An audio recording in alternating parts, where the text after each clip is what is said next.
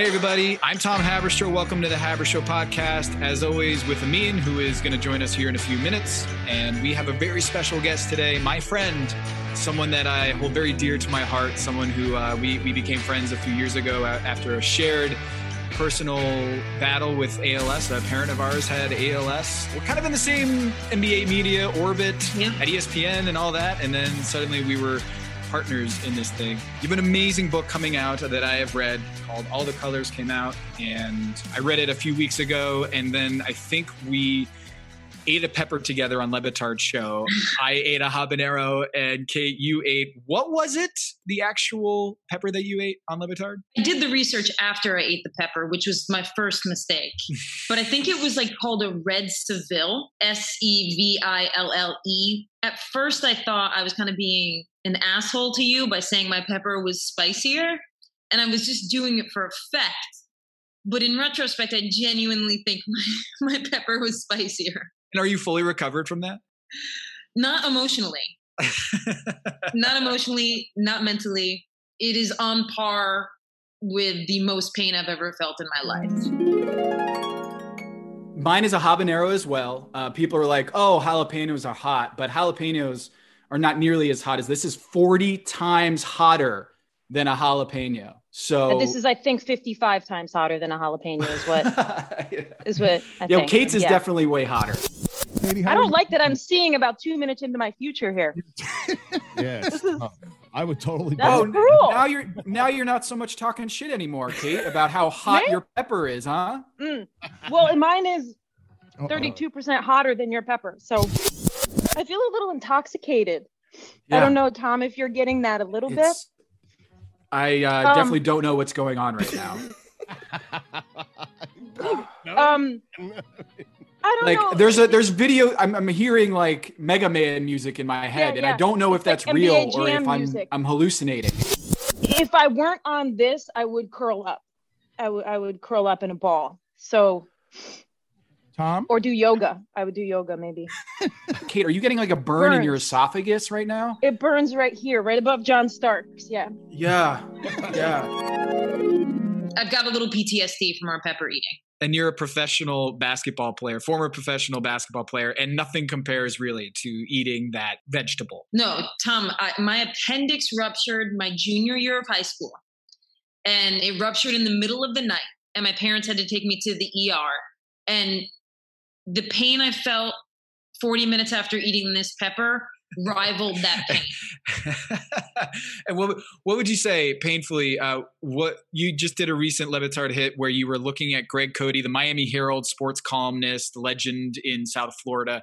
You were able to show off your shoes and then also get to see Greg Cody's feet. So pain levels, where does that rank in terms of eating a pepper and seeing Greg's feet? I mean, that was also disturbing. Both of them were really disturbing incidences. They were painful in different ways. I'm telling you, Tom, people in my life, when they see anything about peppers now, they look at me, and they probably do this to you too. They look at me and they just have just deep levels of sympathy when we talk about peppers, because I thought it was going to be a stunt, and I thought I was going to have to perform for the cameras, but you really don't have to perform for the cameras. There's no theater about this. There's just a physical reaction. There's no acting. You're not playing it up that your insides are an inferno, and your throat, and you're sweating. And my big thing, so for those who don't know, I started an ALS pepper challenge a few years ago in honor of my mom, who had been diagnosed with Lou Gehrig's disease. And the same disease hit your father at around the same time. And I kind of feel like, I've had a jalapeno before. And that's like super hot. A jalapeno is something like 40 times hotter, which might be a fake stat. A habanero is 40 times hotter than a jalapeno. And what you did, I think, was like levels even above, higher than that. Unknowingly, I consumed a pepper that is like levels below the Carolina Reaper, but something like 800 times hotter than a jalapeno. And Tom, I know as we've talked, I feel like we now over the last couple of years we've become experts in pepper eating somehow. But yes, when you say that it feels like your insides are burning, I know listeners could think that that's just a turn of phrase.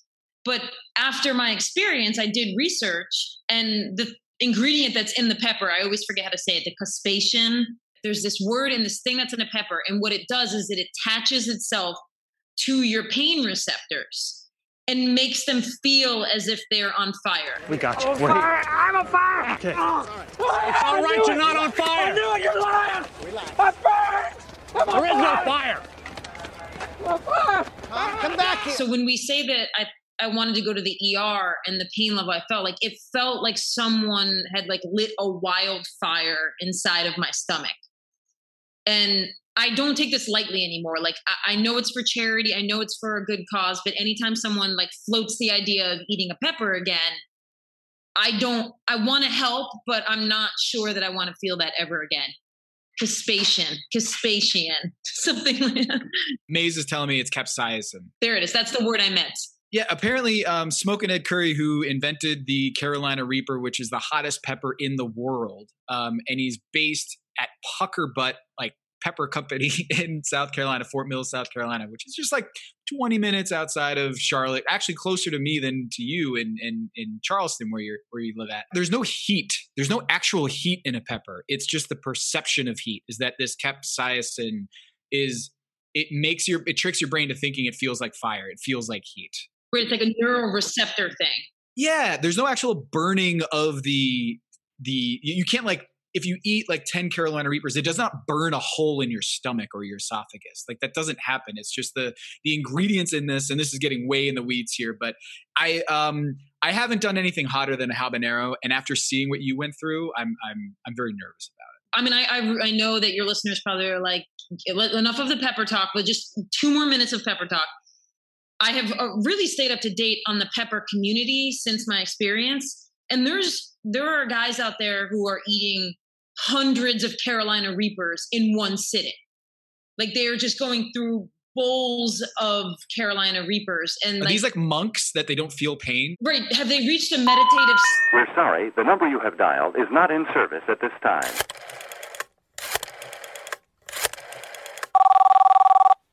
All right, so our talk about hot peppers actually set off a fire alarm where you're at. That's right. Everything okay where you're at, Kate? Everything is good. It was a false alarm, as they tend to be, and it wasn't 3 a.m. So I'm going to chalk that up as a win. You had been looking in the pepper community? Yeah, I mean, I think that once you've gone through something like eating the pepper and you realize the physical effects, you want to understand the different levels and the physical effects that other people are going through. So there are people out there consuming the pepper that I wanted to go to the ER for. People are eating a pepper 6 times hotter than that and then eating 200 of that. Yeah. So that's like, I mean, obviously there's a level of immunity that you build up and your body starts to process them differently than I would probably process the first one, like anything, but still that's a level of pain that people are going through. I don't know for what, for some sort of, I mean, we're doing it for a good cause and to bring awareness to ALS. And there's just a lot of people out there eating these peppers just because they think it's a badass thing to do. I guess I would liken it to you feel alive, like your brain and you're feeling very much that synapses are firing like crazy. Yeah. And you're feeling very much alive. Like it's not like it's an experience, right? I guess why do people go on roller coasters? It's frightening, right? Like it's terrifying. Like why do you watch a horror film if it makes you scared, if it makes your heart race? It's kind of like eating a hot pepper. Like why do people put themselves through that kind of pain?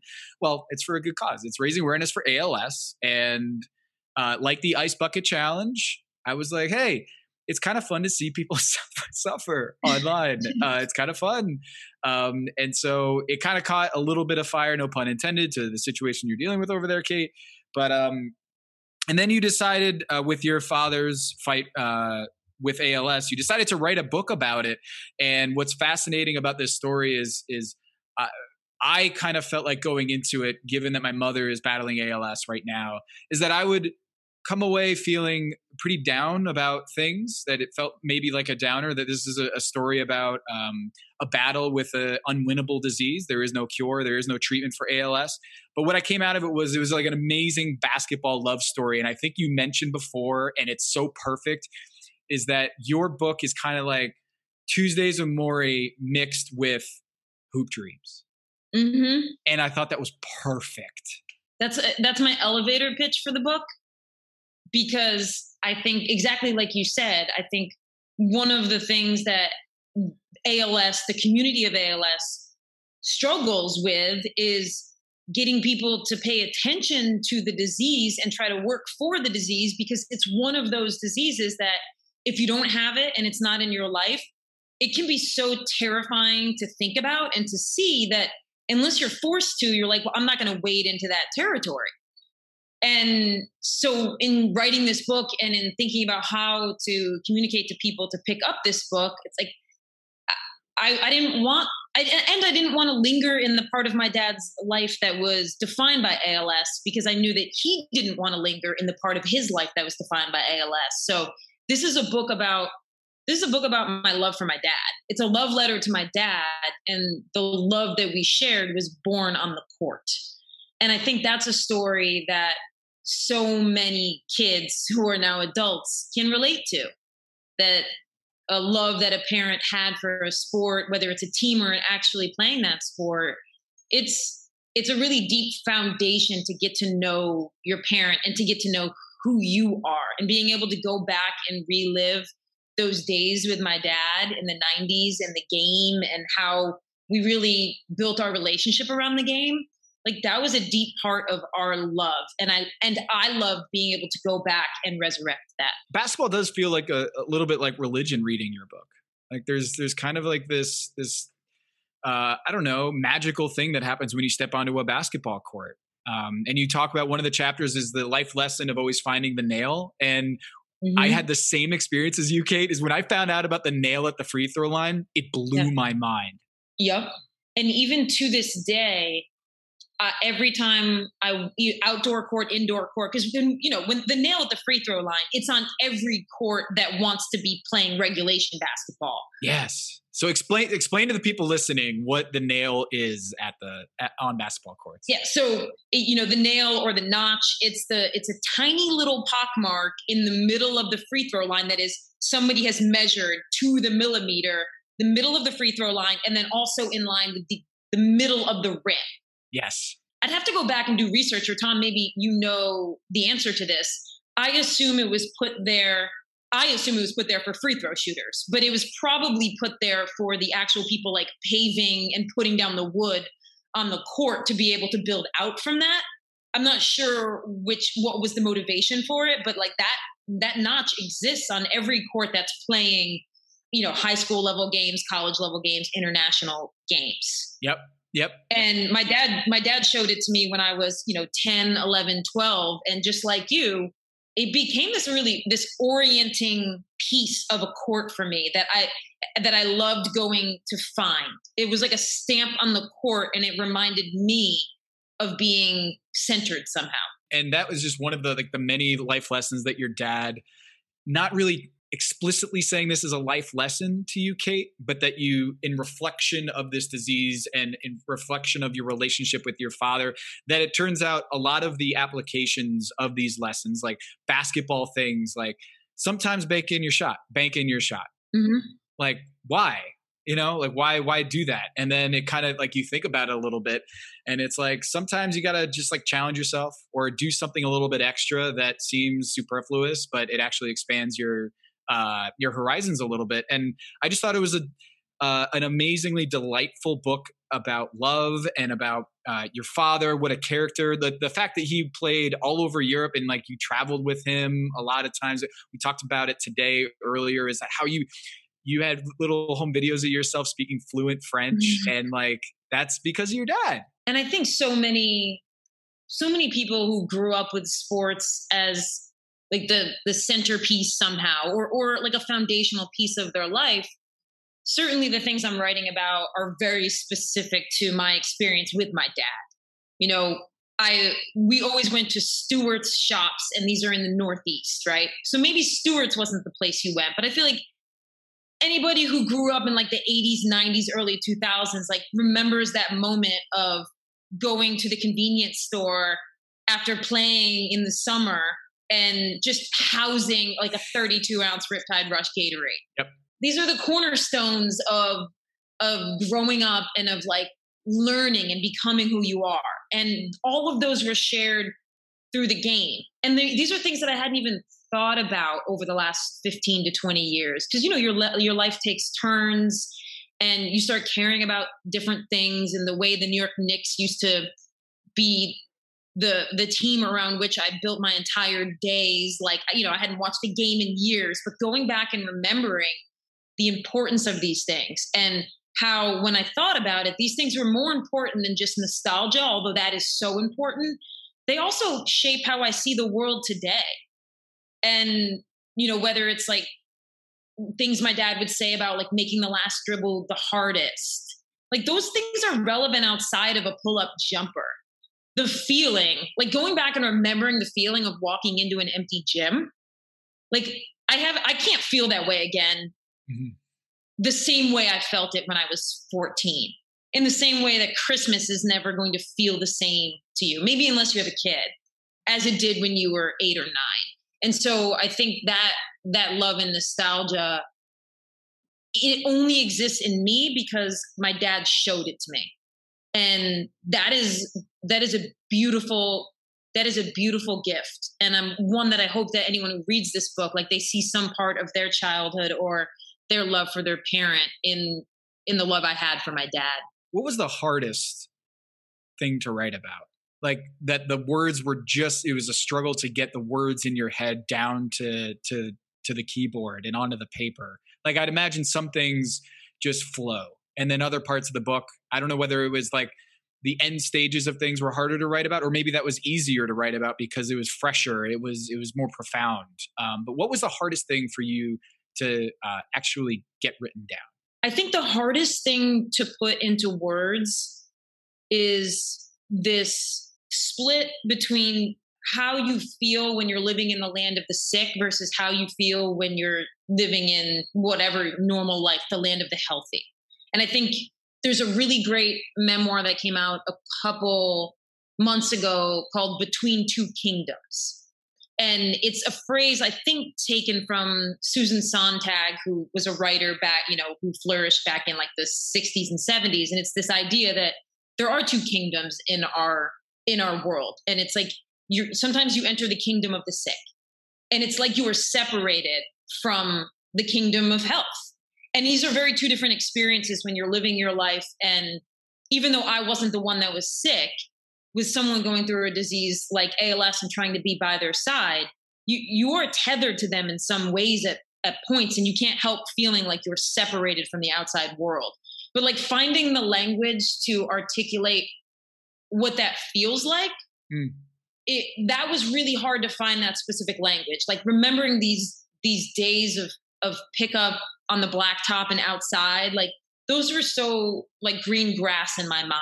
You can still smell it in the air. Yes. And like, everything I talk about, like the nostalgia of the 90s and John Starks and Gatorade, like these things are just so pure and beautiful in my mind. But it was hard to figure out, like, and Tom, you know this because of what you've been going through with your mom. Like there are these weird feelings that come up when you're dealing with a loved one who is in like the kingdom of the sick, because it's like, there's guilt about how you feel. There's sometimes it can feel like a performance, right? The sadness you feel, like you don't know how people are perceiving it. And these were emotions that I hadn't had to deal with until my dad got sick, and I hadn't written about them, right? There was nothing in my ESPN history that gave me the understanding or the foundation to understand these feelings. So I struggled with how to convey some new thought. Not new, but to write it in some different way. And I think this was also happening at a time where in your career, you're giving everything of every inch of your body into your career. And there's a lot of just exposition about that experience for you. Is that it not only at this time of your father was getting sick, but you also were trying to juggle your career, and you had such a close bond with your father. And I think anyone who has thrown their life into a job or thrown their life into a career and trying to, in your 30s, get to the mountaintop of whatever profession it is. And then you kind of lose sight of that grounding that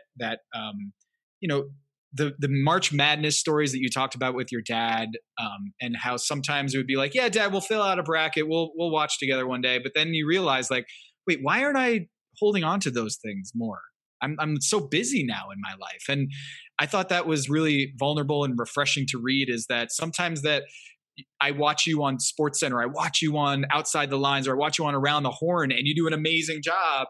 But there's also this other thing that happens off camera, which is like, even though you're throwing your life into being the best on TV or journalist, there is this other side of you that you kind of lose a little bit of grip.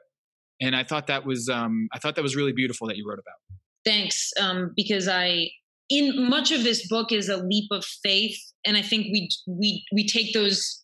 Maybe we're giving ourselves too much credit by saying a leap of faith, but as a journalist and a writer of any kind, you have to at some point just believe that your personal experience, as nuanced and singular as it can feel, is being felt if you share it to some degree by like large swaths of the population. And you've probably experienced this at various points when you write about something and you're like, I don't know if this is going to translate. This is just a thing I've been thinking. And then all of a sudden it can be something small and hysterical, like that, like we do on the Le Batard show all the time about how you feel about a milkshake, right? And you're like, oh my God, other people have thought this thing too. And then it feels this connectedness to humanity. And on the big stuff, like becoming obsessed with a career. And for me, that's what it was, an obsession with success and achievement in this career path. But it can look like whatever distraction it is for you that's getting you away from the people you love and connectedness and all of the things that we know. It's so cliche. Like we all know, I'm not like saying anything new to be like, to say on this podcast, like, yes, the connection to my dad was something I should have fostered and that I shouldn't have let go. And yet I don't think it's a singular experience to me that I failed in that regard because I got distracted and because I told myself that I would always have time for it. And that was the lesson I learned throughout his illness. And the one I'm trying to share in the book is that those feelings you have when you say no to connecting with somebody, and a lot of times it can be around our family of origin and our nuclear family, like the little voice in your head that's saying to you, I don't know if your priorities are straight on this, ignore it at your own peril. Because I was lucky enough to have a runway to fix the mistakes I made. I was lucky enough to have time and a big flashing light of an ALS diagnosis to circle back around and say, wow, I made choices along the way that I wish I'd made differently, but I'm coming back around and thank you for this opportunity to say the things to you and be present for you in a way that I wanted to be, but I didn't live my life that way. Mm-hmm. And that was the, like, this book is not, oh, woe is our family. This book is gratitude for the dad I was given and the love we shared and the opportunity I had to bring all of that full circle. I don't think many people get that chance. And I realized when I say get that chance, I mean all of that, right? A wonderful dad to begin with. And then the opportunity to circle back around, because no one's going to do it perfectly, but then the opportunity to circle back around and make sure he knew that I knew he was wonderful. That's the gift of a lifetime. Did you feel like if you weren't any good at basketball that you'd have the same relationship with your dad? Absolutely. Yeah, that's cool. Because my sister, she became great at running. So, it wasn't basketball because her hand-eye coordination was subpar. I can just remember still because basketball is a family sport. So she tried to play it, and she's like a gangly middle schooler. You try and pass her the ball. And she was one of those kids who it would go straight through her hands and into her stomach.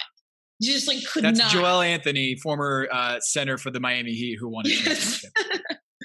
There are NBA players who that's actually like too. Yes. But she wasn't great. She could not have excelled at basketball, and she excelled at running. He didn't care about that stuff. He really loved sharing the things he loved. And if it hadn't been basketball for me, I'm sure it would have been Springsteen, right? He just loved spending time with us. And that I love the moments in my life when I realize the ways I've been lucky that I never thought I was lucky. And having an awesome dad, sometimes I spent years of my life being annoyed at him because of his idiosyncrasies or frustrated that he did this thing and that thing. And to be able to come to a place where you start to realize how incredibly lucky you are that you had someone in your life who showed up and loved you. Yeah. That's beautiful. Did you know that you wanted to be a journalist that covered sports? Because obviously you were an amazing basketball player in college and played professionally. But did you know that, like, I want to cover sports? Or did you kind of feel like maybe I was good at sports, but I want to keep it in its own compartment and like leave that playing career behind? Or did you want to cover the game? I went through ups and downs with that because when I was 12, the UConn Huskies went undefeated. And this was the Rebecca Lobo, Jennifer Rosati team in 1994.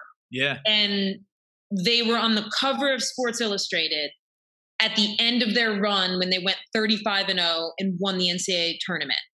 And I remember that cover, and I remember reading the story in that magazine. And it was one of those stories where the writer starts with an anecdote and then circles back around and closes the story by referencing the lead anecdote. And Yep. And it just blew my mind. And I ran downstairs to my mom and I was like, I'm going to do this. And cool. So there was a part of me that always wanted to do sports journalism after basketball. But I did go through a period where I didn't want to be defined by basketball anymore. When I was done playing in college and then a couple years professionally, like I fell out of love with the game, and I didn't want everything I did after basketball to brand me as an athlete. Like, which was a weird thing now that I'm like 39, I just want people to think I'm an athlete again. Yeah. But at the time at like 23, all my friends were going into assistant coaching and it felt like the easy next step. And I wanted to do something that felt like I'm a person outside of basketball. But I also saw that my biggest strength was knowing the game, and I really wanted to write. So I kind of circled back around on it and said to myself, well, you earned all of this credibility and this understanding in this area. Why not continue to write and learn how to write, but do it in sports where you understand it maybe a little bit better than politics or any other genre of writing? So, Amin, this spring, as you get back outdoors to explore there in Phoenix, you can take bespoke post on all your adventures with a new lineup of essential box of awesome collections for guys, guaranteed to upgrade your life. So I know which one I'm getting. What do you get? Is the bourbon collection, the Dram. It gives you not just bourbon supplies like a book where you can read about the bourbon or any sort of syrups. You also get those amazing ice ball kits. Oh, those really cool. It looks like the Death Star. And instead of having like a regular ice cube or even those big fancy ice cubes, it's even fancier. It's like a perfect sphere. Right. And like you don't have to go out and like go shopping for any of this stuff. It already gives the kit for you. Yeah, I wouldn't even know where to get that stuff, to be honest with you. So that's pretty cool. What else comes in the kit? Happiness. You get the book, you get the syrup, you get the ice cubes. But where are you going to put that in?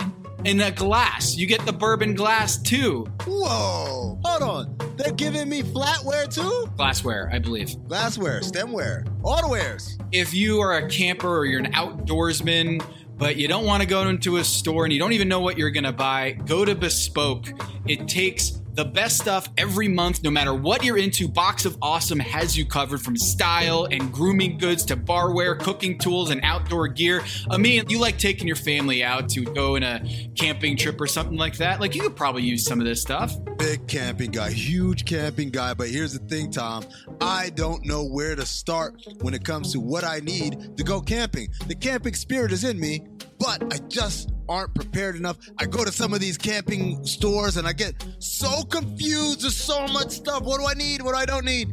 I need someone to simplify it for me, and preferably just to send it right to my house so I don't have to get up and go to the mall or go somewhere where people are all infected with COVID.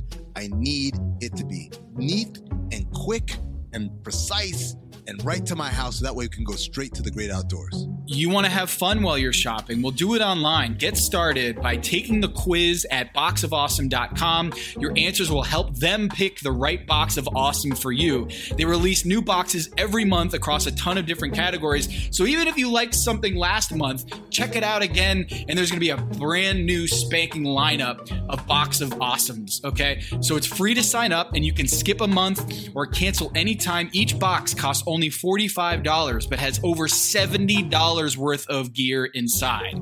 So Amin, here's what I want you to do. Get your 20% off your first monthly box when you sign up at boxofawesome.com and enter the code HABERSHOW at checkout. That's boxofawesome.com, promo code HABERSHOW, H-A-B as in boy, E-R-S-H-O-W for 20% off your first box. How excited are you to go camping, become a real outdoorsman with a Box of Awesome with your 20% off your first monthly box with the promo code HABERSHOW? Like, how excited are you right now, Amin? I am head over heels, and I can't wait till the other boxes come in. The whiskey box, I see the ice balls, I see the simple syrup, the taco box. Woo! I will eat the hell out of a taco box. Let me tell you right now, it's got one of those things. Mortar and pestle. That's a mortar and pestle. Yeah, there you go. You know exactly what I was talking about. All these delectable, delicious sauces. Bespoke. Y'all got my back. So you covered the Philadelphia 76ers in 2008 to 2011. Though this was like pre-processed Sixers, right? This was like the very end of my tenure there was like the implosion that led to the start of the process. Steven Adams has the arm extended. He brings it up through him. And they're chanting, "Trust the process," in a nod to Sam Hinkie. I think Doug Collins said that if I had to look at analytics every day, I will blow my brains out. And that was my first year on the beat. It might have been 2011 when he said that, somewhere in there. And I was like, wow, this guy does not seem like he's long for this NBA coaching in the NBA. Like, no. It doesn't seem like this era is going to treat him very well. And I think he was out of there pretty soon after that. Yeah, he was. I went through a lot of head coaches. The Sixers went through a lot of head coaches when I was there. It started with Maurice Cheeks. Mo Cheeks, yeah. Cheeks, who was awesome. And in fact, my first game covering the Sixers, it was an away game, and I had come from a tiny newspaper in upstate New York. Like, the game that I covered before I covered the Sixers was probably a Class D girls volleyball match in upstate New York. And then like 3 months later, I'm covering the Sixers. So one of the most high profile teams in NBA history. Yeah. Yes. And there wasn't a handbook that anyone gave me. No one explained to me how to cover an NBA team, how to source anything, what the rules were. So I don't know any of the rules. The first game I covered with Mo Cheeks, he does his pregame availability. And I had been in the locker room because locker rooms are open 90 minutes before, at least that's when they were then. And they have all that stuff on the whiteboard. Yep. And all of their game plan is on the whiteboard.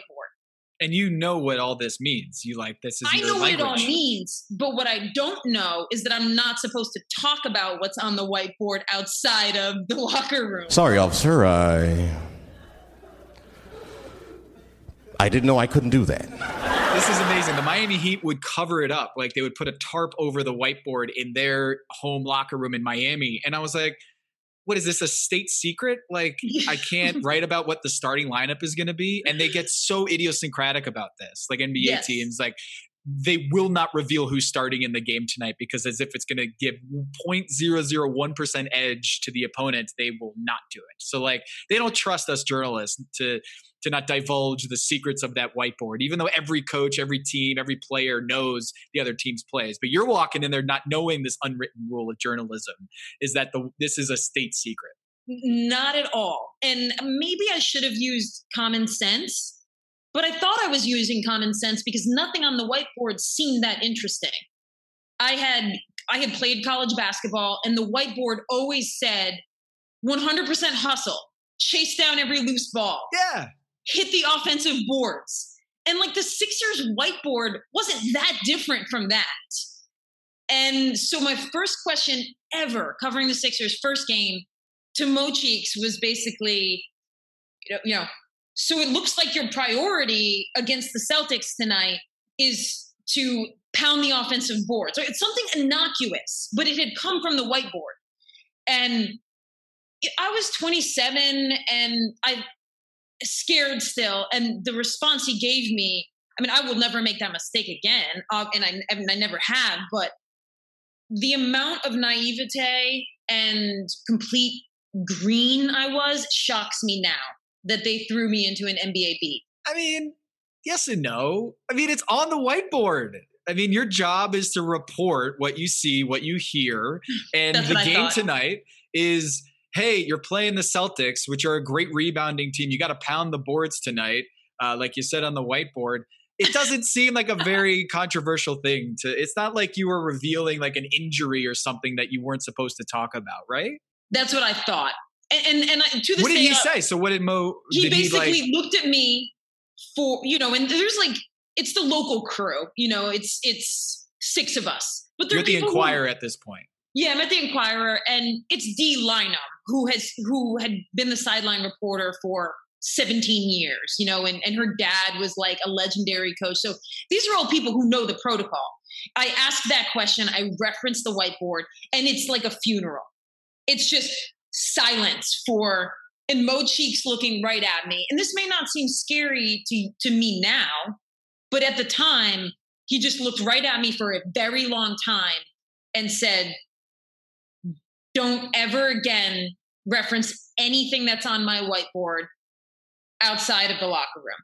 And at the time, it was, my sample size was so low. It was a sample size of 1 at that time. Oh my God. That I was shaken, like teeth chattering, shaking. But I pulled myself back up and like, I figured it out along the way. But the imposter syndrome is real. Most people do not know what they're doing. And in that case, I actually did not know what I was doing. So did you ever feel as a female reporter covering the NBA that you had to overstate your credibility of like, I played professional basketball in every conversation you made? Did you feel like they were looking at you that you were not qualified to do your job or to cover the NBA?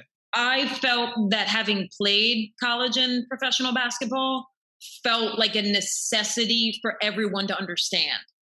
I tried my best to thread the needle between maybe leaning on other people at the Inquirer to make that clear to the Sixers and the staff without me having to be that person who went to Harvard and is talking about Harvard every time they can. So I didn't want to be that person.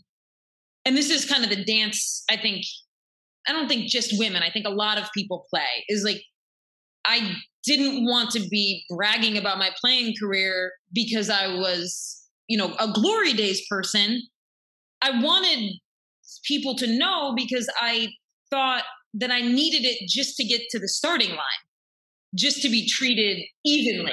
Which is asinine to me. Is like, I am not more, me asking LeBron James a question or Joel Anthony a question or Eric Dampier a question, I never once thought I have to prove to them that I know what I'm talking about here, or I have to prove that I played high school basketball, right? Because I'm privileged in that sense. That never runs through my head that when LeBron looks at me, he's thinking unqualified or anything like that. At the time, I think it was definitely pre-Players Tribune, but we were starting to reach that point where I think a lot of NBA athletes, and Andre Iguodala would talk to me about this a lot, they had more respect, and they would make it very clear that they had more respect for people who they thought had put in similar time in the game. And we see this place now, we see this place where we're at now in sports media, where they want to do podcasts a lot of times with other players because there's that similar experience and language.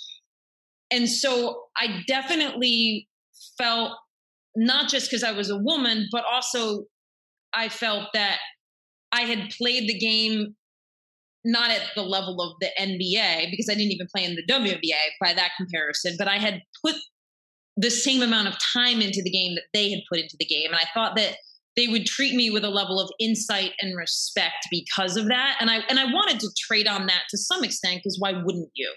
If you had played professionally, like, you'd want to trade on that, because it's like you earned that, you put those 10,000 hours in. So you want to be able to capitalize on like the respect that gets you.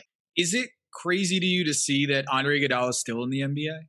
Like, have you followed his career and thought like, oh, like that feels like a century ago when I was covering the Sixers?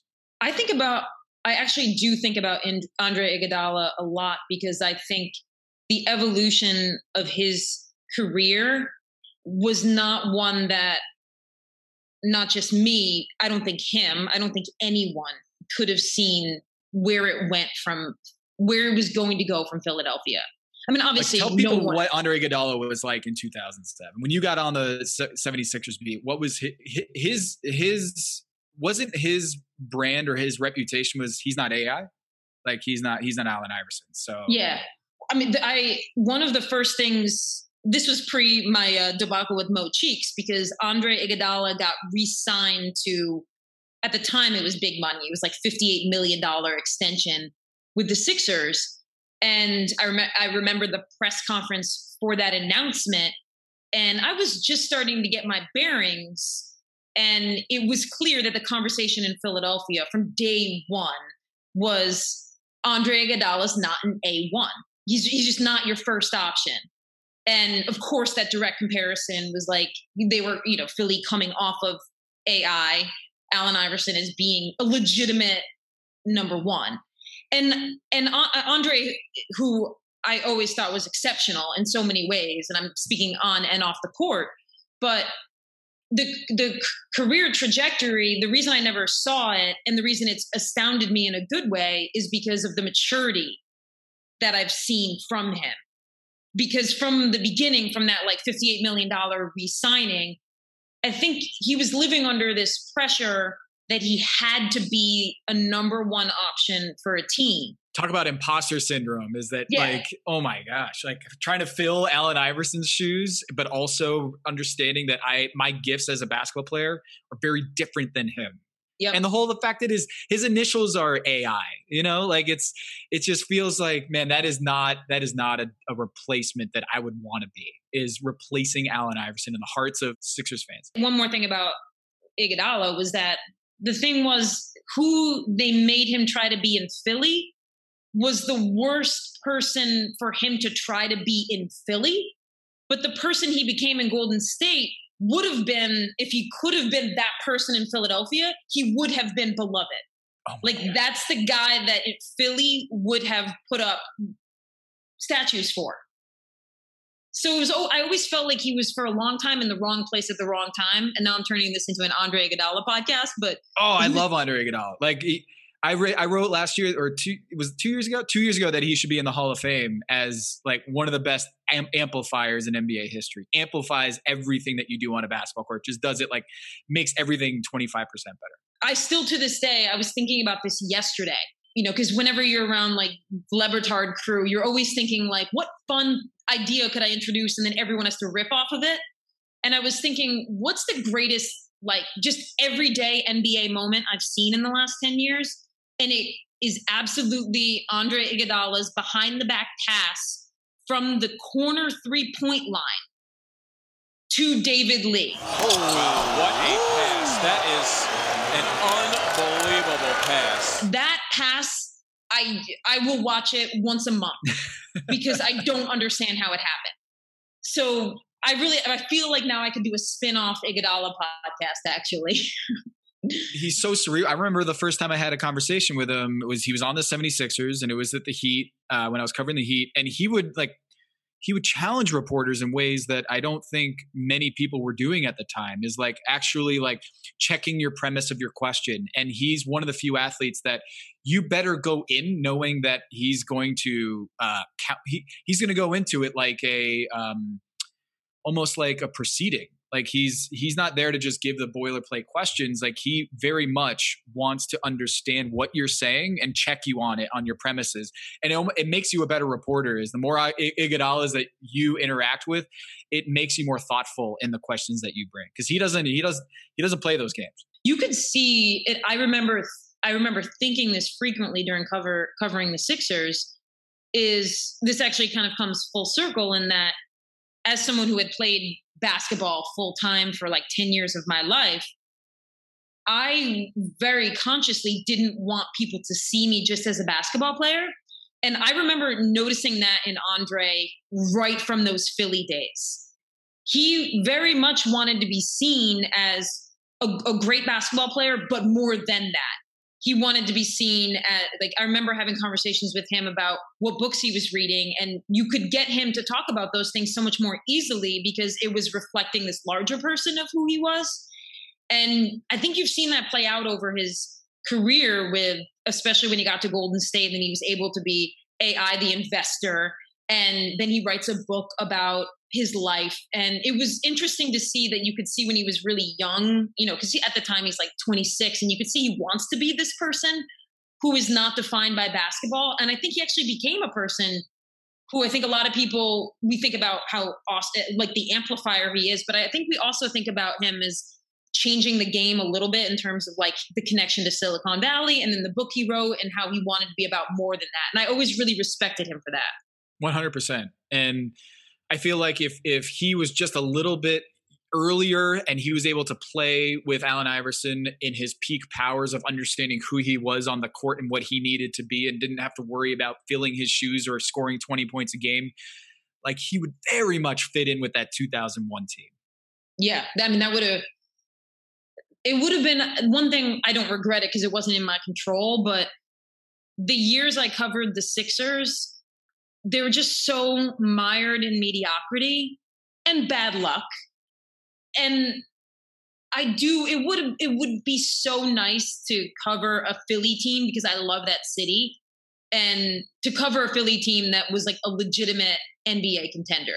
That was just an energy I never quite got to feel. It was always half the crowd wanted them to win and half the crowd wanted them to lose so that they could get a better draft pick. You never had the city united during those years about what they really wanted. Were you covering the team in 2010 when AI came back?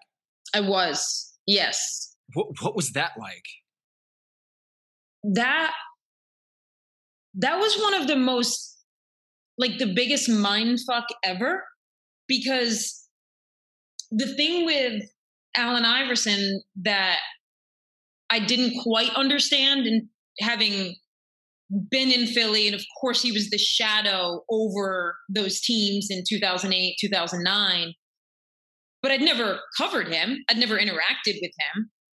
And then when he came back, I thought I would have one reaction to him, which was skeptical. And you know, a lot of the stories you've heard about Allen Iverson, you'd be wary. And I thought I would be that person by default. But the first time we ever got to sit down with him, he completely won me over. And it was hard to deal with because in those moments, you would say, this is a guy who is like 100% committed to this moment. And everything he's saying right now about being fully present and being here and wanting this opportunity, like I'm feeling with my whole heart and soul. And then the next day, the very first game, he would be late to the arena, you know, and like, yeah. And so it almost felt like an abusive relationship in that way, in that you wanted, and I still feel this way about him, you so deeply want to love him and you feel in the moment that he means everything he's saying. And so it became very confusing in that regard because there's so many athletes where you hear what they're saying and you're like, bullshit, bullshit, bullshit, bullshit, bullshit. But it's not like that with AI. I was 100. Every time he'd miss something and then he'd tell you why, and you'd believe him again, and then he'd miss something and he'd tell you why, and you'd believe him again, and you'd be in that cycle for months. And he had just come back, and it felt like this kind of not a Greek tragedy, is that like injuries, he just wasn't the same player. He didn't age well gracefully into his 30s, and the game had gotten away from him, but he was coming back for this like swan song with the Sixers. Do you feel like that was a successful return? Do you feel like that was worth it? Because LeBron, I feel like, has spoiled us. Is the coming home thing is like, we think like coming home is a good thing, is like it's going to work out. But so many times, whether it's Derrick Rose going back to Chicago, or whether it's Joakim Noah going back to New York, or Dwayne Wade going back to Chicago, like I don't think, or Dwight Howard going to Atlanta, like going back to where the glory days were in Philly is as storybook as it seems. And that's one of the hardest things to grasp as a fan, is like rooting for this kind of fairy tale ending for Allen Iverson, and then seeing kind of that Sixers team just was a shell. Ultimately, I didn't think that was a successful move/moment for either Philadelphia or for Allen. I don't think anyone, and not that at the time you expect people to take the long view, because there was no chance for Allen Iverson, given where he was physically then, to do anything for the Sixers. And at that point, I remember always wondering what the long-term goal was for bringing him back. For Allen, it was like he got $1 million. I remember it being like, look, we're going to sign you for the rest of the year. And he needed the money. So it makes sense to me why it happened. But from a city perspective, and from a perspective of wondering if it actually filled anyone's hearts the way I think people thought it might, it never did that. There was one shining moment when he made his home return, and I finally got a glimpse of what Philadelphia can feel like when it goes full Philly. And I remember, because I wasn't from Philly, I remember being in that arena when his home return came. And maybe that moment was worth it, that blip, but it fell so quickly off the abyss. And I think he didn't even play for most of the season. His kids were having issues. So yeah, the Allen Iverson, when people ask me about Allen Iverson, I have such confusing emotions, because he gave everyone in Philly some of like those greatest moments, but it was just met with like this constant question of like, what if? Because there was always the question of like, what if they had gotten this player? What if this had happened? Like it never really came full circle and like have the Philly moment that I thought Philly deserved. Was there an Allen Iverson story that you always think about? Is like covering that team, that like Allen Iverson was either larger than life, or that like the quirky Allen Iverson that just always stays with you? The story I always think of, and it wasn't something I saw Allen do on that return, but it was when we were getting ready for his return, meaning we being like the reporters. And so we're talking to everyone in the Sixers organization who was around Allen when he was actually a Sixer during the prime of his career. And we're like plying them for stories about Allen. And I think it was Tony DeLillo. No, it doesn't matter who it was. It was one of the Sixers guys was telling us this story about how in the heyday of Allen's time with the Sixers, they would do a mile run. You know, that sounds kind of archaic to me now. It sounds like very like 1970s. I had to do a mile run back in high school for practice, but that seems like something an NBA team probably should be getting past. Right. Maybe this is something they were still doing in the 90s, which is when this was. And they would talk about how Allen wasn't working out during the off season, but the perseverance and grit that he possessed, and just the sheer athleticism that he possessed. So he wouldn't have run all summer. And then he would run a mile. And, you know, maybe this is like lore now that's been exaggerated through the years, but they were like, he could run a 4:50 mile just out of sheer grit. Just waking up one day and like, I'm going to run a sub 5 mile. Pure athleticism and pure grit.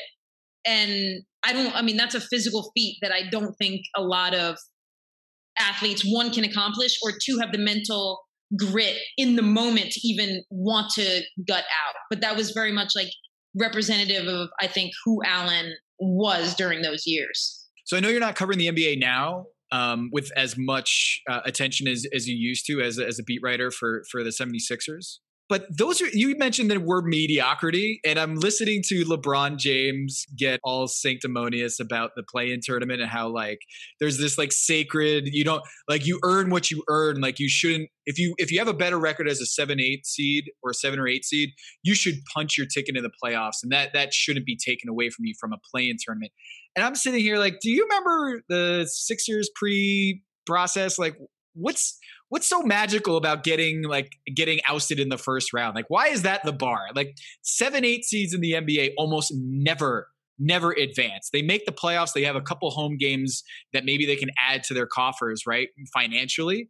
But like, if the bar is that we're like, there's something sacred about making the playoffs as a 7-8 seed in the NBA, just go to Kate Fagan. She'll explain to you how magical those teams were. Like they're 40-42 and they make the playoffs, get blown out by whatever it is, the Pistons or the Heat, like, and then they're forgettable. That was something I wrote dozens of columns about, was that, I mean, and I think any NBA writer who was dealing with a 7 or 8, 9, 10 finishing NBA team, this was the thing that you were writing every third day, was this question of what the point was of your team in that moment. And for the team that they had put together and the goals that they were striving for, there was no purpose to their existence at all.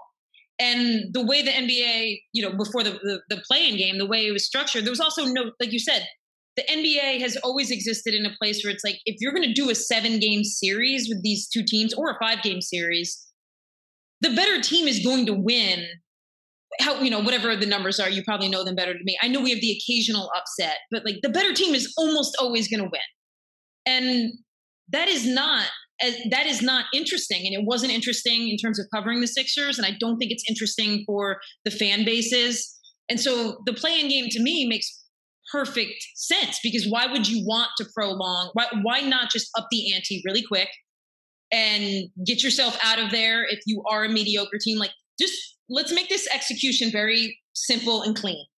And I just never thought I always argued of like, this isn't like a hot take or anything. There was no point to the Sixers teams during that time period.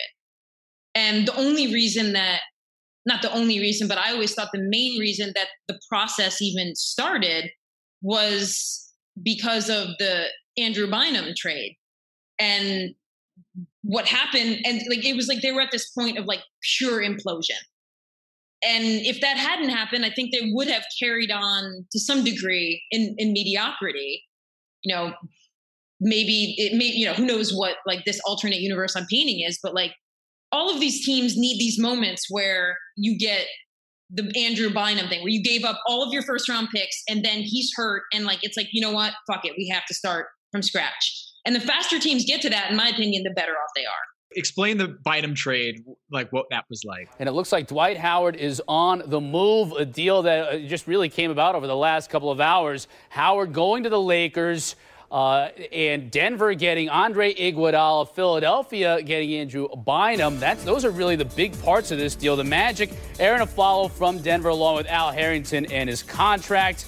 So there are the pieces right now in this 4-team deal, and there are some draft picks there as well. So you might even remember it better than me, because I was like between the Sixers and ESPN at that time period, but I was still very much like had one eye on the Sixers, because I just like, I loved the whole drama of covering that team. But so Doug Collins was still there, and Andrew Bynum was brought on to be the big splashy move, the savior. This was going to like stake their claim as finally having a number one, because until that point, Andre Iguodala had been the closest to a number one, right, that they'd had. And then they brought on Elton Brand to be the number one. How many first round picks did they send? They had Vooch too. They traded Vooch in that trade. They traded Vooch, Mo Harkless, and a first to Orlando. The names involved in this trade, and it's probably the worst trade ever in terms of like the trajectories of every organization in there, because the Dwight Howard thing to LA was an absolute epic disaster. Like Actually, Iguodala to Denver, I mean, that was a success. So I guess it just was not the trade that everyone involved probably expected. It definitely gave Andre the first step toward a future that he is very happy he lived. Yeah. I would imagine. With George Karl and Ty Lawson and that team and just the run and gun, the Nuggets, and kind of he found himself as this, like, not just a super glue guy. And getting out of Philly. I mean, that was like, I think Andre needed to be out of Philly, but maybe that's something, you know, I haven't paid that much attention to the Sixers, but the Bynum deal to me was like the trajectory altering trade for Philadelphia. So do you look back and wish you were covering a different team and a more successful team, or do you think it was good? Like this whole beat writing thing wasn't for me. I'm going to go try doing like a national thing. Like I got a taste of what the beat writer life was, and I'm good. I think it was more the latter. I think it was the time I was picking up my rental car for like the third time in Milwaukee in January. And I just started to feel a little Groundhog Day about it. And I know there's been plenty of beat writers who like, you know, they've done it 30 years and they just obsess and they love the routine of it. And I just am not that person. I loved being a part of it, and I loved seeing how the NBA worked from the inside. I loved taking this game that I had grown up with and seeing how my knowledge of it translated and could map onto the NBA game. And it mapped on pretty well. And that was really cool to see that, knowing the game really well, you could use that knowledge, even if it was, you know, quote unquote, being played at the highest level possible. And I'd never been able, you know, women's side versus men's side. That part was amazing. Getting to like live and see the lifestyle was awesome. But I just am not a person who wants, so I'll get philosophical on this, but there's this kind of analogy we can make about, like, there's two kinds of people in the world. There's sledgehammers, jackhammers, and then there's hummingbirds. And the jackhammer is someone who, they love the repetition of things and they love the small improvements they can see over time. They just take value in repetition and how that allows them to fall into routine, and they can measure themselves against that. Or there's a hummingbird who needs to fly from place to place and sample the nectar, so to speak. And I think I'm definitely more of a hummingbird in that regard. I just can't do something repetitively day after day. And there are very few, well, there's many jobs, but in our sports media job, like an NBA beat writer, perhaps second only to a baseball beat writer, is the epitome of a jackhammer. Like, you are just chipping away. Yeah. Slow grind. And you often find yourself writing the same things again and again and again, because you run out of like new creative ways to say, you know, an 11-point, you know, streak for the Sixers against blah, blah, blah. So I'm definitely more of a hummingbird. That was my philosophical analogy for you. So I was very happy to learn that and then move on. Did you have your sneaker fetish, or like your obsession over shoes during that time, or did you find that later? I found it after. Like most sneakerheads, I walked into a store one day. It was probably 2012, like right after the Sixers coverage. And I saw the pair of sneakers that the first pair of sneakers that my dad had ever bought me to play in. And so I was maybe 8 when he bought me this pair. And I remember when he bought me the pair, I would wake up in the middle of the night and look at them on the ground next to my bed and just be excited that they were there. And this happened for the better part of a week, was that I would wake up in the middle of the night and just like look at them as an 8-year-old. And so when I walked into this store and I saw that pair of sneakers on the wall, it just like sparked something in me. The deep nostalgia that I could wear these again and that I could live in that time for some small moment again was really the seed of my obsession with sneakers and like the stories that they can tell. What's the number of Jordan 1s that you have? Like, what's the count now? It probably, because Jordan 1 is definitely my silhouette. I always see you in those, like on Instagram or like whenever you're on TV, like you've got your leg up and that's your shoe of choice, right? That's right. They got my leg up. Whenever anyone asks me for a drip check, I'm very excited. But my wife and I, because she loves shoes, but she loves shoes in like high heels or fashion, more traditionally like a feminine fashion. And this thing will happen where she'll show me a pair of shoes that she wants. And they're like a chunky black sandal. And a month ago, she got a chunky black sandal in pearls. And now she wants a chunky black sandal with like some other white ornament. And she'll be like, what do you think of these? And I'll say, you have a shoe just like it. And then she looks at me. She's looking at you like, and she's like, are you kidding me? You have 21 Jordan 1s with different color silhouettes. So you can fuck right on off. So that answers your question that I think I probably have about 15 to 20 Jordan 1s. Do you like Sam Hinkie famously said that he has decision fatigue? Like he thinks he's a believer, and it's Barack Obama a believer of this as well. Yeah. It's just like it slowly drains the energy out of your creativity or your life. That like Steve Jobs has, so he wore the same thing every day. That's what he was, same thing every day. There's a meme. He's back. He's back. Zuckerberg, as Maze says. Do you wake up in the morning and surveying your Jordan 1s and just saying like, do I feel like, or in which colorway do I feel today? Or is it just totally dictated by your outfit, like matching? It's both. And I think that I can understand why Barack Obama and Steve Jobs need to limit the creative output that they give to wardrobe. My goal in life is to never be so busy that my brain power can't be shared with my sneaker selection. Like if I'm ever that busy, I have failed completely in my life. Amit's back, by the way. He's sitting by a golden woolly mammoth. Is that correct? Just a skeleton. It's the finest woolly mammoth you can get for $12 million, apparently. So. Wait, is that really a $12 million statue behind you? Oh yeah, it is a $12 million gold-plated woolly mammoth skeleton encased in a glass cube that I think is not quite gold, but more of a reflective surface tinged on the outside. It's quite remarkable. It's a little bit more remarkable when you figure out that it's $12 million. That's like the meme that goes around where it's like, tell me what city you're in without telling me what city you're in. This says Dubai, though. That's true. That's what I would do. You could say Dubai. I guess in order it'd be Dubai, Vegas, Miami, maybe. That sounds about right. Yeah. Kate, I got a question for you. When traveling, how do you transport your sneakers? Do you just shove them in your suitcase and make it work? I have seen the special sneaker suitcases that people buy. Mm-hmm. I'm not precious with my sneakers. Okay. I will offend people regularly. I will wear them on sand.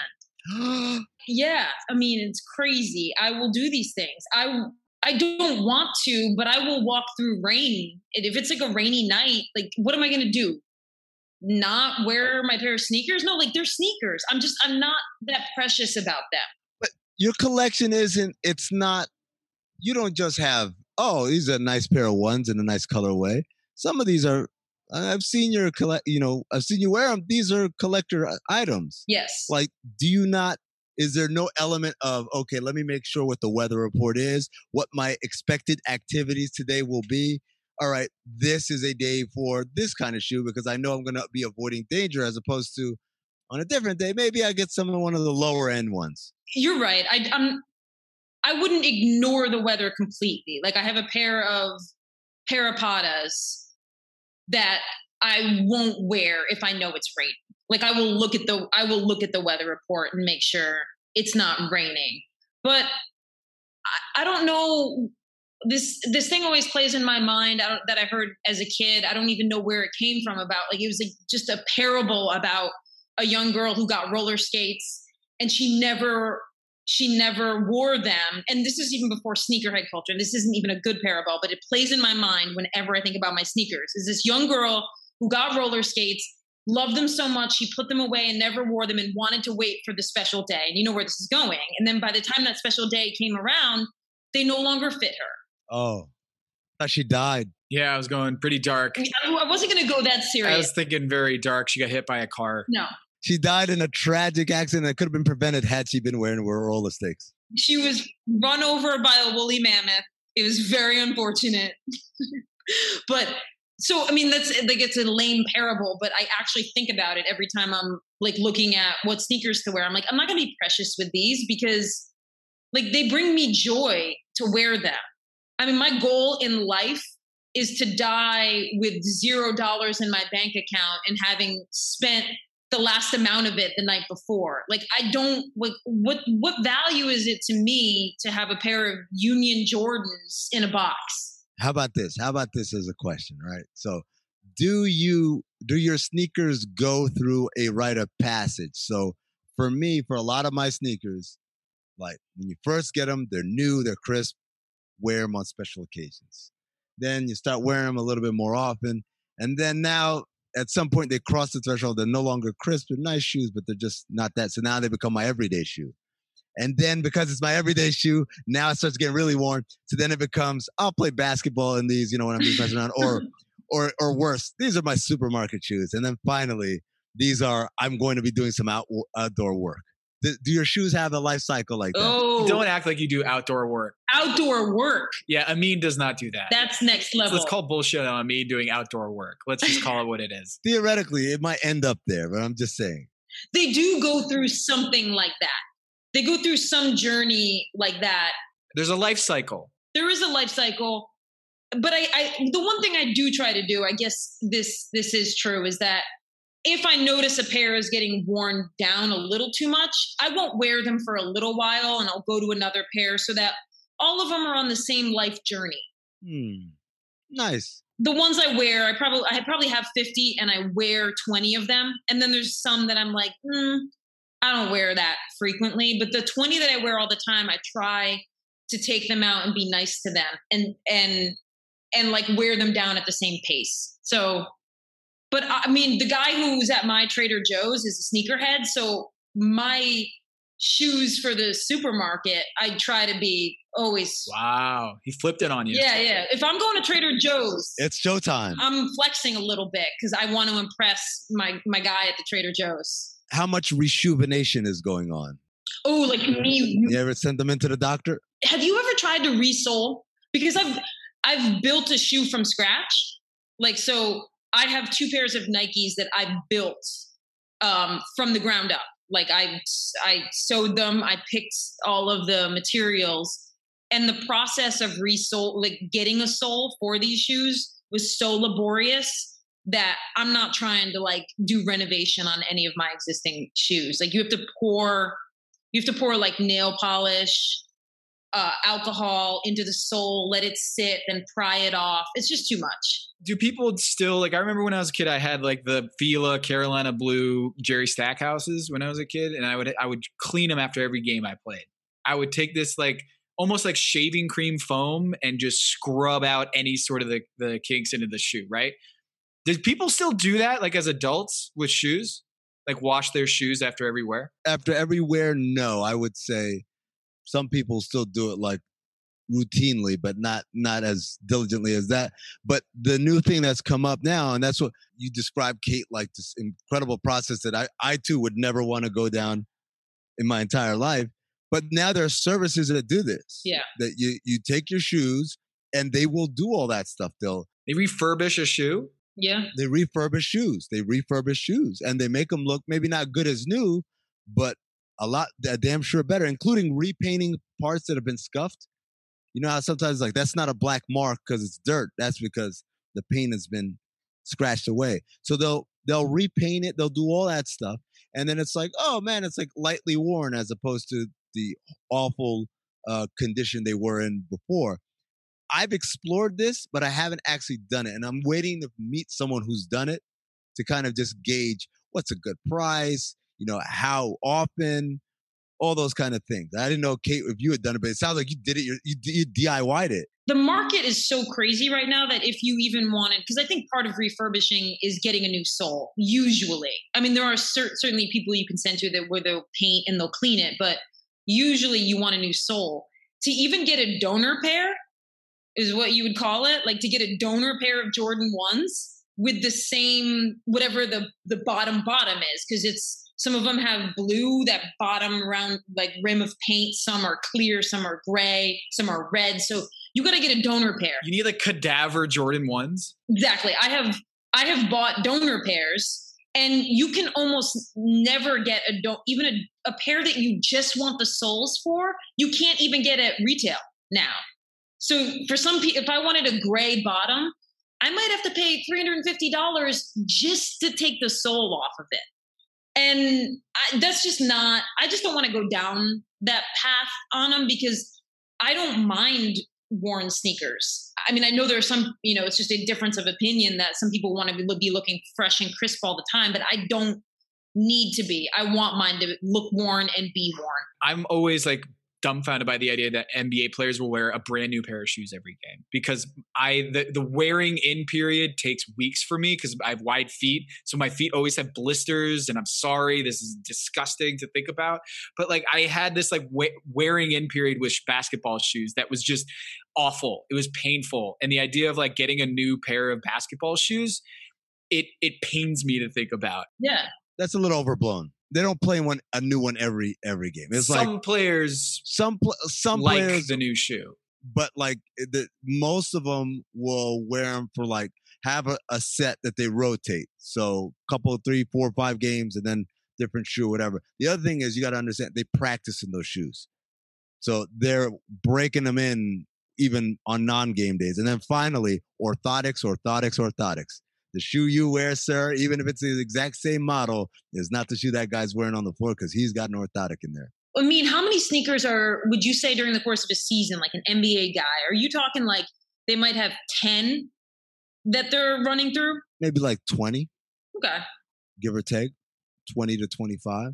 So now Tom's right. There's some guys who do the new shoe. Like I think Gilbert Arenas did that one year. Not only did he go new shoe, he went new shoe, different brand when his Adidas deal was up. Ooh. It's insane because of what Tom just said. Like if you're wearing brand new shoes, it's like a brand new basketball.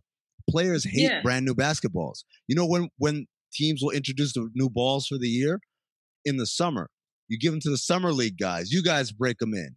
And then, you guys, if we're doing informals, and you're doing shooting drills or all that stuff, the young guys have to do it. Have to use it. The old guys get to use the nice broken in balls. And then we get to training camp and the same thing. The young guys have to have literally I've had Shaq throw a ball right back at me at full velocity. Like I was just like throwing balls like that. And then it just came right back at me. I moved out of it last time. I said, don't throw me that new shit. It's like they want the nice broken in one. So it's the same thing with sneakers. Like a brand new, it's just no one really wants that. Yeah, I'm with you, Tom. Like I've always thought of it as like a baseball glove. Like I only wanted one pair of shoe for a season, but that's a completely different wear and tear level. But Gilbert Arenas wearing a new one every day. He wore Dolce Gabbana's one game. Like different sneakers are, I mean, maybe you would know this more just like being up to date on that part now, but it seems like the different shoe every night would affect your game at some point. If your feet are all blistered and hurting, like I can't imagine. Who was it? Was it PJ Tucker? I think had a game earlier or last year where he tried to wear a pair of shoes and he literally couldn't. He took them off and changed them at halftime because it was just murder on his feet, man. Yeah. It happens way more often than fans know about, is that even LeBron, when he was in Miami, he would have to change out his shoes because they weren't fitting right or they were sliding. And I was like, if LeBron James has problems with his shoes, like everybody in the NBA has problems with their shoes. It's got to be. Like if he can't get it customized or to his liking, like everybody's got to have a problem. So, man, I feel like Amin, you missed a bunch of stuff in here where we talked about the Sixers during Kate's covering the team from 2008 to 2011. Forgettable team, but not at all forgettable, man. Now, who could forget the exploits of? This was right before. Was this Doug Collins? It was Mo Cheeks to Eddie Jordan. Let us not forget Eddie Jordan. Tony DeLeo's came from like the front office, from the front coach. office to coach. Yeah. Yep. And then Doug Collins. Yeah, Doug Collins. Yep. We'll leave that there.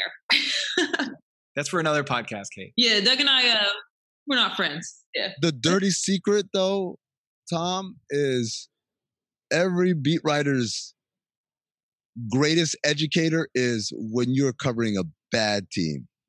Because there's no, Kate, correct me if I'm wrong, there's no shortage of things to talk about. No. And you have to decide how honest you want to be with why they're not doing well, who the fault is for why they're not doing well, as far as you can ascertain. And that is what the fans want. That's the cover. They want to understand the inner workings that have led their team to this moment, whether it's a player deficiency, some sort of team dynamic, some front office failure. Like, if your team is terrible, that's the coverage they want. So that's when you have to decide what you're going to be. For me, it was when I had to decide who I was serving. And this is a tough one because you are serving and you have to make relationships with the guys. And to some degree, that is where your bread is getting buttered. But at the same time, you're writing for the fans and you want to be honest about what you're seeing. And so those bad Sixers teams, like when Eddie Jordan was there, I really had a lot of decisions to make about how honest I wanted to be about what I thought the problems were. And what I thought the problems were not necessarily going to make me Eddie Jordan's best friend. What was your favorite story you ever wrote on the Sixers? Well, I don't know if it was my favorite, but it was my most memorable. These Sixers teams had Samuel Dalembert on them. Haitian sensation. That's right. And those Sixers teams at this point were like, this might have been a year when they didn't make the playoffs. And I wrote a piece about Samuel Dalembert, and I think maybe I was a little young at the time. I don't know that I would make this decision again, but I wrote a piece. Like, at that time, everyone I was talking to was very clear he was not completely committed to basketball. You know, he loved a lot of things other than it. And I don't know how fair I was because I was much younger then, and I probably have a different perspective now. But I wrote a column expressing that a lot of what I'm saying, that he, like, after practice, he'd be just like jacking up 3-pointers. And it was a different NBA even 10 years ago. Like, Samuel Dalembert was not a stretch player, right? He wasn't trying to be a 3-point shooter to spread the floor. And I wrote a piece just basically saying, like, why is this dude jacking up 3-pointers? Like, he should maybe learn one post move. Kate, he's spacing the floor. He's not jacking up 3-pointers. That's he's right. Now spacing the floor. It's all about branding. Right. That's right. It's just the choice of words that I used.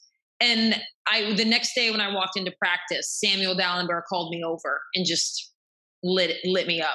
And in retrospect, he might have been justified because, I mean, I don't know. I might split the difference on that. I do think that I was right in some ways, but I'm not sure that I was fair to him to write that at that time. But that was most memorable for me for obvious reasons, getting like lit up after practice by him.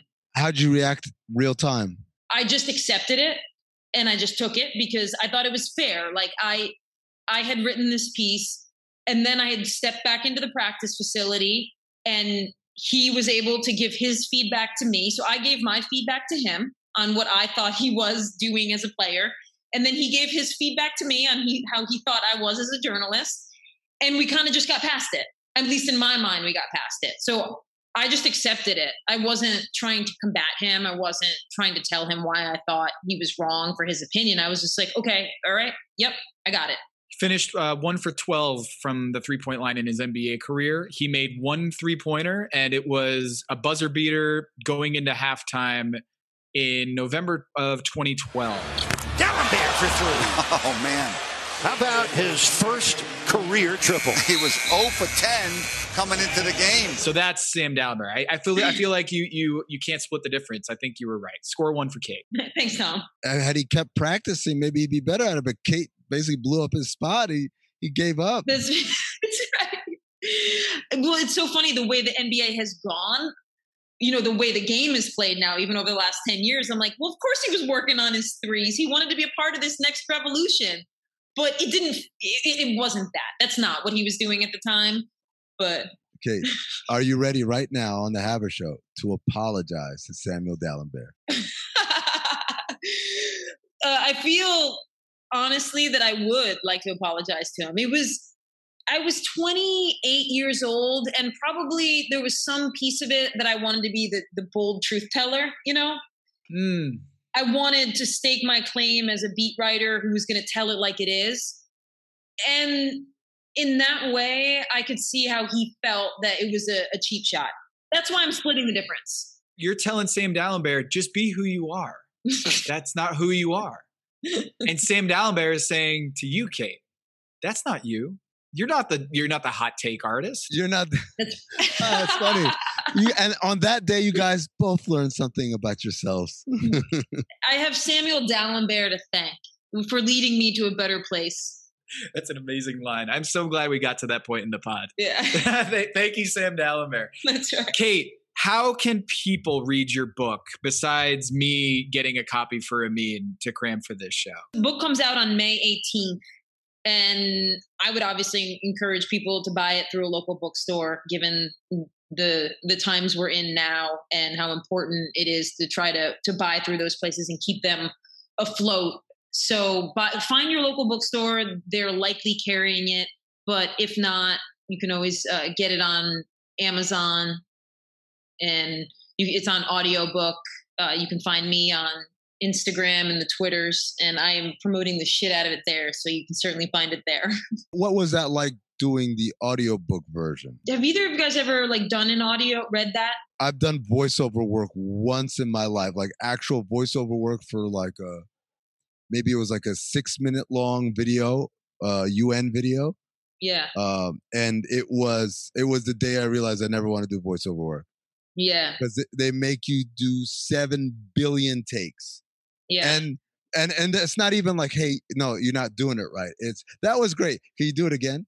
Yeah. That was great. Do it one more time. And I'm just like, what's going on? So I can't imagine an entire book. They're a little more lenient in that they don't ask you to do tons of things over unless a word got muffled or they feel like your inflection was off. But I don't know if you felt this way doing the voiceover work, but there's something incredibly suffocating about it because you have to really regulate your breathing. And there are times when you are trying to get to the end of a sentence without taking a breath, and there's no real way to do it. And you're kind of which was ironic considering I was reading a book about ALS that I often felt like I couldn't breathe during it. But it's a very, very suffocating feeling that you can't breathe when you want to breathe. And that's actually, I feel like that's the hardest part of reading an audiobook. You're like Izzy Gutierrez when he's trying not to cough. I've never seen him, but maybe. Oh my, Izzy, you haven't seen the clip of when he was on Highly Questionable and he was trying to hold in the cough and his face turns purple and his eyes start to water because he didn't want to interrupt the show? No, I haven't seen this. His voice just goes, it clenches up. It clenches up. It's amazing. 6 hours of that. Thank you so much for writing the book. It is not just a book about ALS. It is not just a book about basketball. It is not just about a daughter's relationship with her loving father.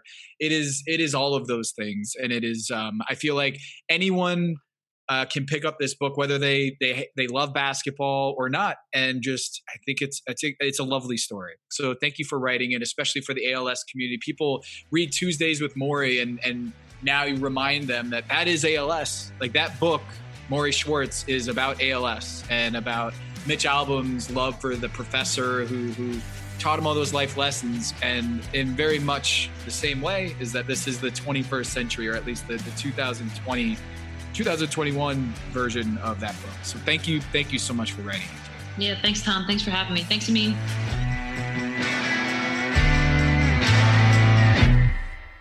The mammoth is still there. Has he moved? No, but you know what's funny? Yesterday we were joking about like this is the perfect setting for a heist movie. Like we're gonna steal the mammoth and we're gonna case it, or whatever. And now today I'm looking at it and there's a crack in the glass. Ooh. Yeah, like it's like a massive crack. It's not even a little one. The heist has already begun. That's not even the mammoth. That's just a projection.